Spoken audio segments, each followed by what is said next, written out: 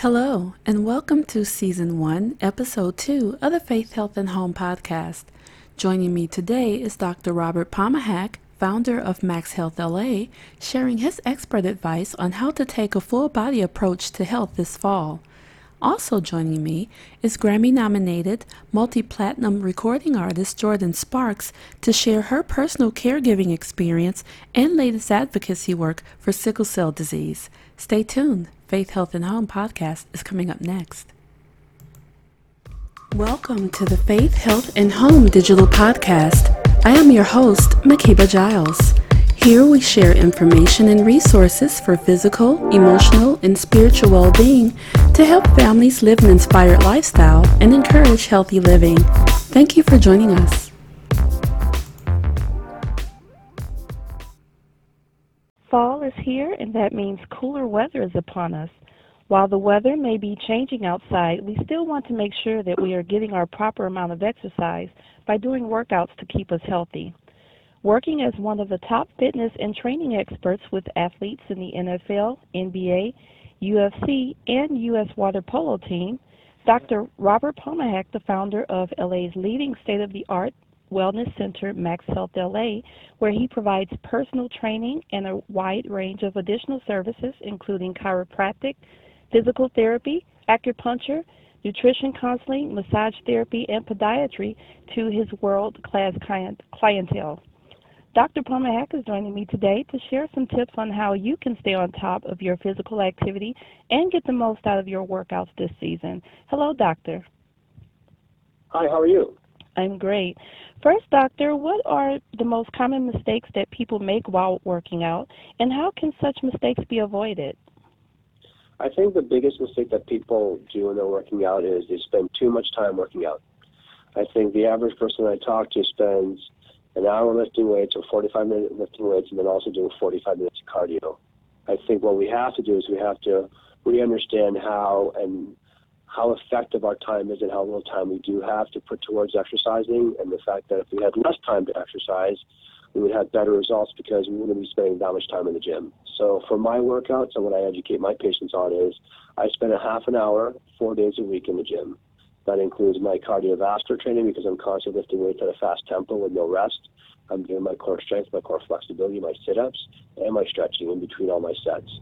So for about a half an hour to 40 minutes, 4 days a week, I'm constantly moving, constantly doing things at a fast-paced situation. So therefore, I'm increasing my effectiveness and my efficiency in my workout and not wasting time. Because who really has an hour and a half or 2 hours to go to the gym 4 days a week? None of us do, and so we get disgruntled, we get frustrated, I don't have enough time. But if we knew we only had to spend 2 hours a week in the gym or working out and whatever kind of workout you want to do, you can definitely make arrangements to spend a half an hour 4 times a week. So the first mistake is we spend too much time working out.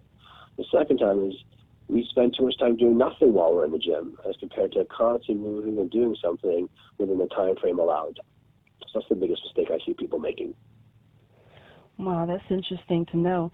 Now, the saying goes that summer bodies are built in the winter. How can people make sure that they are working out properly and in order to maximize results and minimize your training time like you mentioned? I think the one thing that we have to understand is no one really analyzes posture, because if you have good posture, you have good health. So learning how to stand, learning how to sit, learning how to sleep. And if you're standing with bad posture, then you relate that bad posture into an exercise routine. When you do that, you're more likely going to injure yourself when it comes to doing exercises. So understanding how to find body neutral by getting a digital posture evaluation at a doctor's office allows you to understand where your bad parts are. We should also understand, where we are, what's our starting point, like what's our lean muscle mass, what's our body fat, what's our hydration, what's our inflammation. We have to understand what our current state of health is, because if we have a poor level of health right now and we're doing things to improve those things, the only number that we're sort of gearing towards is the scale. That's one measurable outcome. But if we have 20 or 30 different physiological biomarkers that we can evaluate and things are improving, even though the number on the scale is not, that's going to be a great thing to saying, hey, you know what, I'm actually improving in other parts of my overall health. My physiology is getting better. The things I'm doing is actually working. I'm going to have the motivational push behind myself to actually continue so that your summer body is actually there where you want it. Yes, indeed. Now, you talked about those numbers. Let's talk about one of those numbers, which is your body's age, the difference between your actual age and your body's age. I recently learned my body's age during a wellness test, and I was totally surprised. Can you tell us how these two numbers can differ and how to find out that number? And that's great that you actually did that, because not too many people know of this type of test. So in our office, we use a company out of Canada. It's a gold standard test where we take a look at, how many sit-ups you can do, how many push-ups you can do, your resting heart rate, your muscle mass, your body fat. So it's just a series of different tests to take a look at your physiological age versus your chronological age. So if you're really 30 but your body's 40, then you shouldn't be really working as a 30-year-old. You should be working out as a starting position of as a 40-year-old to understand where your barriers are, where your limits are, and where your goals are. So understanding what your true definition of what your age is right now is a better beginning point, so that way you're going to reduce your risk of injury, because you then work with a trainer, hopefully, to then know how hard they should be pushing you based upon what your age really is. So it's really important to understand information like you've had done to understand where you currently are, because usually when you go start an exercise protocol, what's your baseline? Like, where are you right now? And most people just don't know that information. If you don't know that information, then what's our goal going to be? Like, once again, is it just one number, or is it to look good in a pair of pants? But if we're 30 and our age is really 50, and then we redo this test in, let's say, 8 weeks, and now our other age is 40, you've actually made an improvement of 10 years.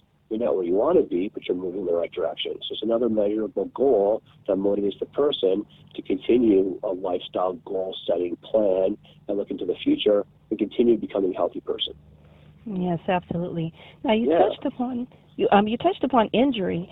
What are some preventative measures that people can take while training and working out to avoid injury, especially during the colder months?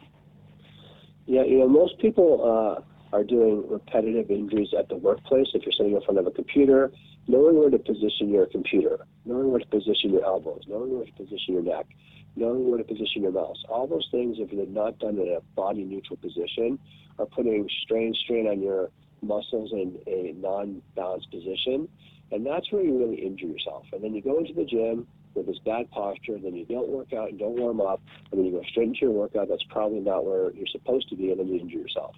So the injuries are actually occurring in the office or in a sitting position or staying position. You carry that posture over into your exercise, and then you injure yourself. So first and foremost, you have to really learn how to sit better and how to stand better. Once you do that and you get to the gym, maintain that body neutral throughout your workout. In addition to that, make sure you spend a bit of time warming up. I mean, we all have to stretch. I mean, that's just the bottom line of getting in a good stretch routine. But when we're stretching, don't hold your positions for a minute or a minute and a half. Do a repetition stretch where you're stretching for 10 or 15 seconds, letting go, repeat the motion 10 or 15 seconds. Be actually active in your stretch routine. So therefore, you're actually getting a better range of motion. You're loosening up all the tendons and ligaments, and you're actually reducing the amount of time you have to stretch because you're becoming more effective and efficient. And then when you go do your routine or your exercise motions with weights or walking or cardio, do it with better posture to reduce the risk of injury. Those are some really great tips. Now, also, we know that you train the best in the field. Can you share some of the benefits of some of those tests that we were talking about earlier, the preventative health measures such as the wellness exams and functional fitness tests? Yeah, you'd be surprised when I work with professional athletes how well they truly know about where they currently are when it comes to their health. They're no different than we are. They're just really good athletes, and they've been doing this for a long time, and they're exceptionally powerful and strong.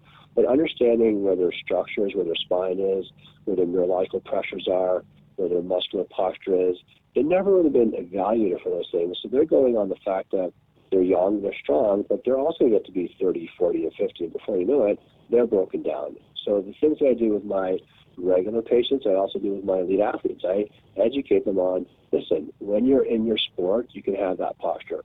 But for the rest of your regular life, when you're sitting, standing, and sleeping, be aware of where your posture is. Be aware of your structure is. Be aware of what's actually happening to your body, so we can actually sustain your career for longevity and reduce the risk of injury. So they're no different than we are in terms of understanding. They just are really good at what they do, and they haven't had those measures or those evaluations procedures done for themselves either, because it's surprising when I work with these guys, they're like, how come my doctor doesn't do this, or how come I never been evaluated that way? And I really don't have an answer for them except for the fact that this is something that their team is investing in them for not just say, but a future, this should be done. They should have a full understanding of what this current person's health is so they can work on preventing them from getting injured. If that happened, I think a lot less football players, UFC players, NHL players would have less injuries. The team would be happy, and they'd have better success. Yes, absolutely. Now, let's talk a little bit about nutrition. What are the best foods to increase energy for the best performance during the workout? So I think the one thing that we have to really do is we have to hydrate. I think half of your body weight in ounces to begin with. If you're an active person, 3/4 of your body weight in ounces to water content. The first water intake should be when your stomach is empty, because that's going to increase your cleansing of your body. It's also going to improve your metabolism to kind of speed up your systems. But generally speaking, I think a pre-workout supplement of some kind is a really beneficial thing. I use BioSteel because it's a pre-workout formula that increases my B vitamins. Bee pollen is good. Fruits are okay because they have that natural sugar in there. That's also a beneficial thing. You want to have some starches in your body because, once again, they're carbohydrates. They fuel the body for energy. Really, it's just about putting good quality foods in your body before you work out. So it's really about understanding it about multiple consumptions of foods. You should be eating something every 2 or 3 hours, and after your workout, you should also have something that's a high protein in your food, because when you're done your workout, the main thing that you burned off is a carbohydrate, your starches, and also protein, because your muscles are pretty much water and protein. So I really don't tell people that they should be eating specific foods before and after the workouts. I just tell them that they should have a diet that's snacking a lot more times of the day, making sure you're consuming some calories before you work out and some calories afterwards. But definitely, in every meal that you have, there should be a fat, a carbohydrate, and a protein for every meal. So if you just simplify it that way and making sure that you're consuming the 3 macronutrients, it makes the game that much easier. Yes, that's great information to know, because a lot of people don't understand the snacking, like you said, throughout the day to keep your metabolism up and help you stay healthy, especially if you're working out. And lastly, just life in general. I mean, I think it's an understanding of, and we're too busy these days. It's a lot easier to have a half a piece of apple or 5 almonds or a piece of avocado as compared to always having to get something big to eat. And that's where, the mentality is it's actually better to eat more than less, because if you want to lose weight, you got to consume calories, because your metabolism is constantly moving when you're putting something in your body. You have to have some source of energy for your metabolism to work, or it's just going to slow down, and then your effectiveness of losing weight is going to be a lot harder for you. That's a really good takeaway, especially for those busy families. And lastly, Doctor, can you share some final tips for those who will be working out this fall season, and where can people go online for more information? Yeah, so our website is Max Health, MAXHEALTH, LA, like Los Angeles, maxhealthla.com. You can follow us on Facebook at Max Health LA. Twitter is Dr. Rob _Max Health. The key to working out and being active is starting. I think if you're going to start doing something, start yesterday. And also get some help. Make sure that if you're going to work with a personal trainer, work with a personal trainer for 60 days, just so they can teach you how to do things. But when you're working with a personal trainer, make sure they're qualified, make sure they're credentialed, make sure they have an educational background. Just because they know how to work out doesn't mean that they're a trainer. I mean, I love to eat, I'm not a chef, I can count, I'm not an accountant. Making sure that you're hiring someone to help you with the transition of, I really don't know what I'm doing, I need some help, because the bottom line is you want to make sure that you continually do this into the future and learn how to do things. Then when you are working with a personal trainer, ask questions. Ask them, when I'm doing this exercise, where should I be feeling these things? Is my posture okay? Have open communication with someone for 60 days to teach you your routine, gather that information, chart your information, make sure you're tracking your workouts, your water consumption, your food consumption, so you can look back on the last 60 days and see if you really gave an effort to what you were doing. Did you get your sleep? Did you breathe? Did you meditate? Did you do all the little things that you should be doing to make sure that your goals of accomplishing your overall end is, I want a better body, look good, feel good? Did you actually put in the effort to do so? Because if you don't track things, how do you remember what you did for 60 days? So get some help, get some professional help from a qualified professional in a doctor's office or a personal trainer, and then do some work for yourself and make sure that you're engaged. Yes, absolutely. I totally love everything you shared here, and it is going to be very beneficial for a lot of people this fall and winter as they gear up to get their bodies ready for next summer. Thank you. That's for sure. Yes, absolutely. Thank you so much. And for more information on Max Health LA and more workout tips, From Dr. Pomahack, please visit www.maxhealthla.com, and you can also connect with them on Facebook and Twitter. Thank you so much, Doctor. It's been a pleasure. Thank you. Have a wonderful day. I appreciate having me. Envision your brand, event, product, or service advertised right here in this space. For more information, please email us at adsalesinfo@faithhealthandhome.com. For people living with sickle cell disease, a pain crisis can change their story in an instant. Jordan Sparks is lending her voice and her personal caregiving experience to raise more awareness of sickle cell disease as part of a new campaign called Generation S. Join me as I talk about that and more with Grammy-nominated singer Jordan Sparks.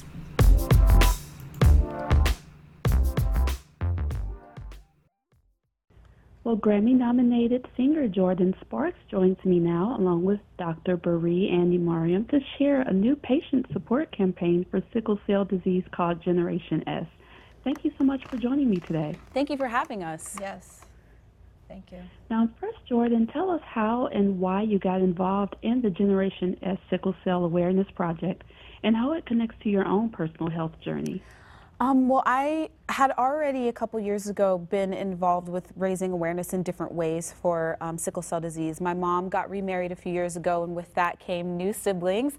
And my youngest step-sibling, Bree, had sickle cell disease. Unfortunately, she succumbed to the disease about 1.5 years ago. But she inspired me so much, and she was such a fighter, and she had a smile on her face and had such a sweet spirit, even though she went through the debilitating pain that sickle cell can cause. And for me, I do this in honor of her, and I hope that she's proud, and I also do this in honor of my stepdad, James.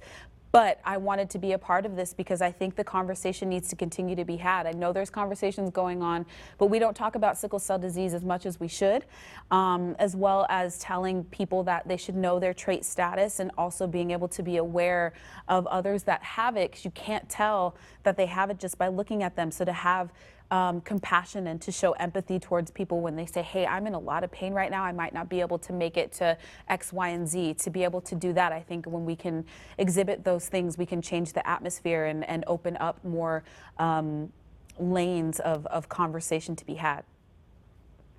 Absolutely, and thank you so much for sharing your personal story with us. Absolutely. Now, Doctor, what is the goal of the campaign, and how can it benefit those who are living with sickle cell disease?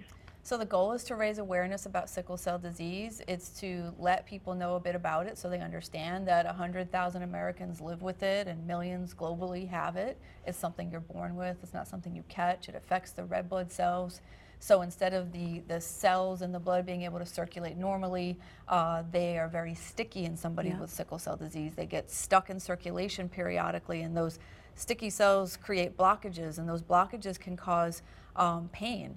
And so there are these periodic episodes of what we call pain crises that come out of nowhere. We don't exactly know the trigger.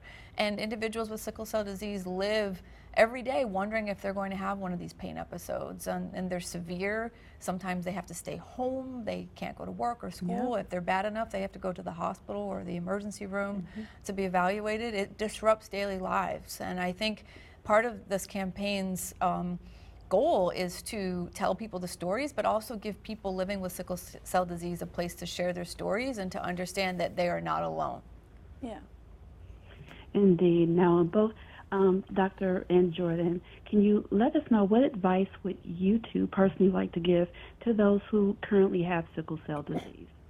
I mean, I think it's different. I can only speak to my experience that I've gone through with my stepsister and my stepdad, but for me, I feel like being able to be empathetic and compassionate and to listen, to just be there for somebody, I think is a really huge part of it. Again, they feel very misunderstood sometimes because they can go seek treatment and somebody even in the medical field cannot understand it and say, well, I don't know how to treat you, and they could be in a severe amount of pain. So I think to be able to listen to people and to just be there for them is really huge, as well as to be able to provide information for those that don't know what sickle cell disease is. So we have our two websites, joingens.com, where if you wanted to share your story, there's still the opportunity to do that, and there's also information there. And you can also go to sicklecelldisease.org, and there's tons of research and information there to find out more as well. Places you can go for your local chapter, how to support, all those different things. So I feel like those things are very, very important. So the only other thing I'd say in terms of people out there with sickle cell disease is if you go and you listen to the stories, you can see that there are lots of people living and thriving with sickle cell, and you can and should be one of them. Perfect. Thank you so much for sharing that your advice, as well as those resources for information. And again, those resources you can go to online is joingens.com, as well as sicklecelldisease.org. Yes. Thank you so much again for joining me today, Jordan and Doctor. It's been a pleasure. Thank you so much for your time. You as well. Have a great day. Thank you for tuning in to the Faith, Health, and Home digital podcast. For transcripts of this episode and others, visit our website at faithhealthandhome.com. You can also subscribe to our podcast and be sure to connect with us on Twitter, Instagram, and Facebook. Thank you for tuning in.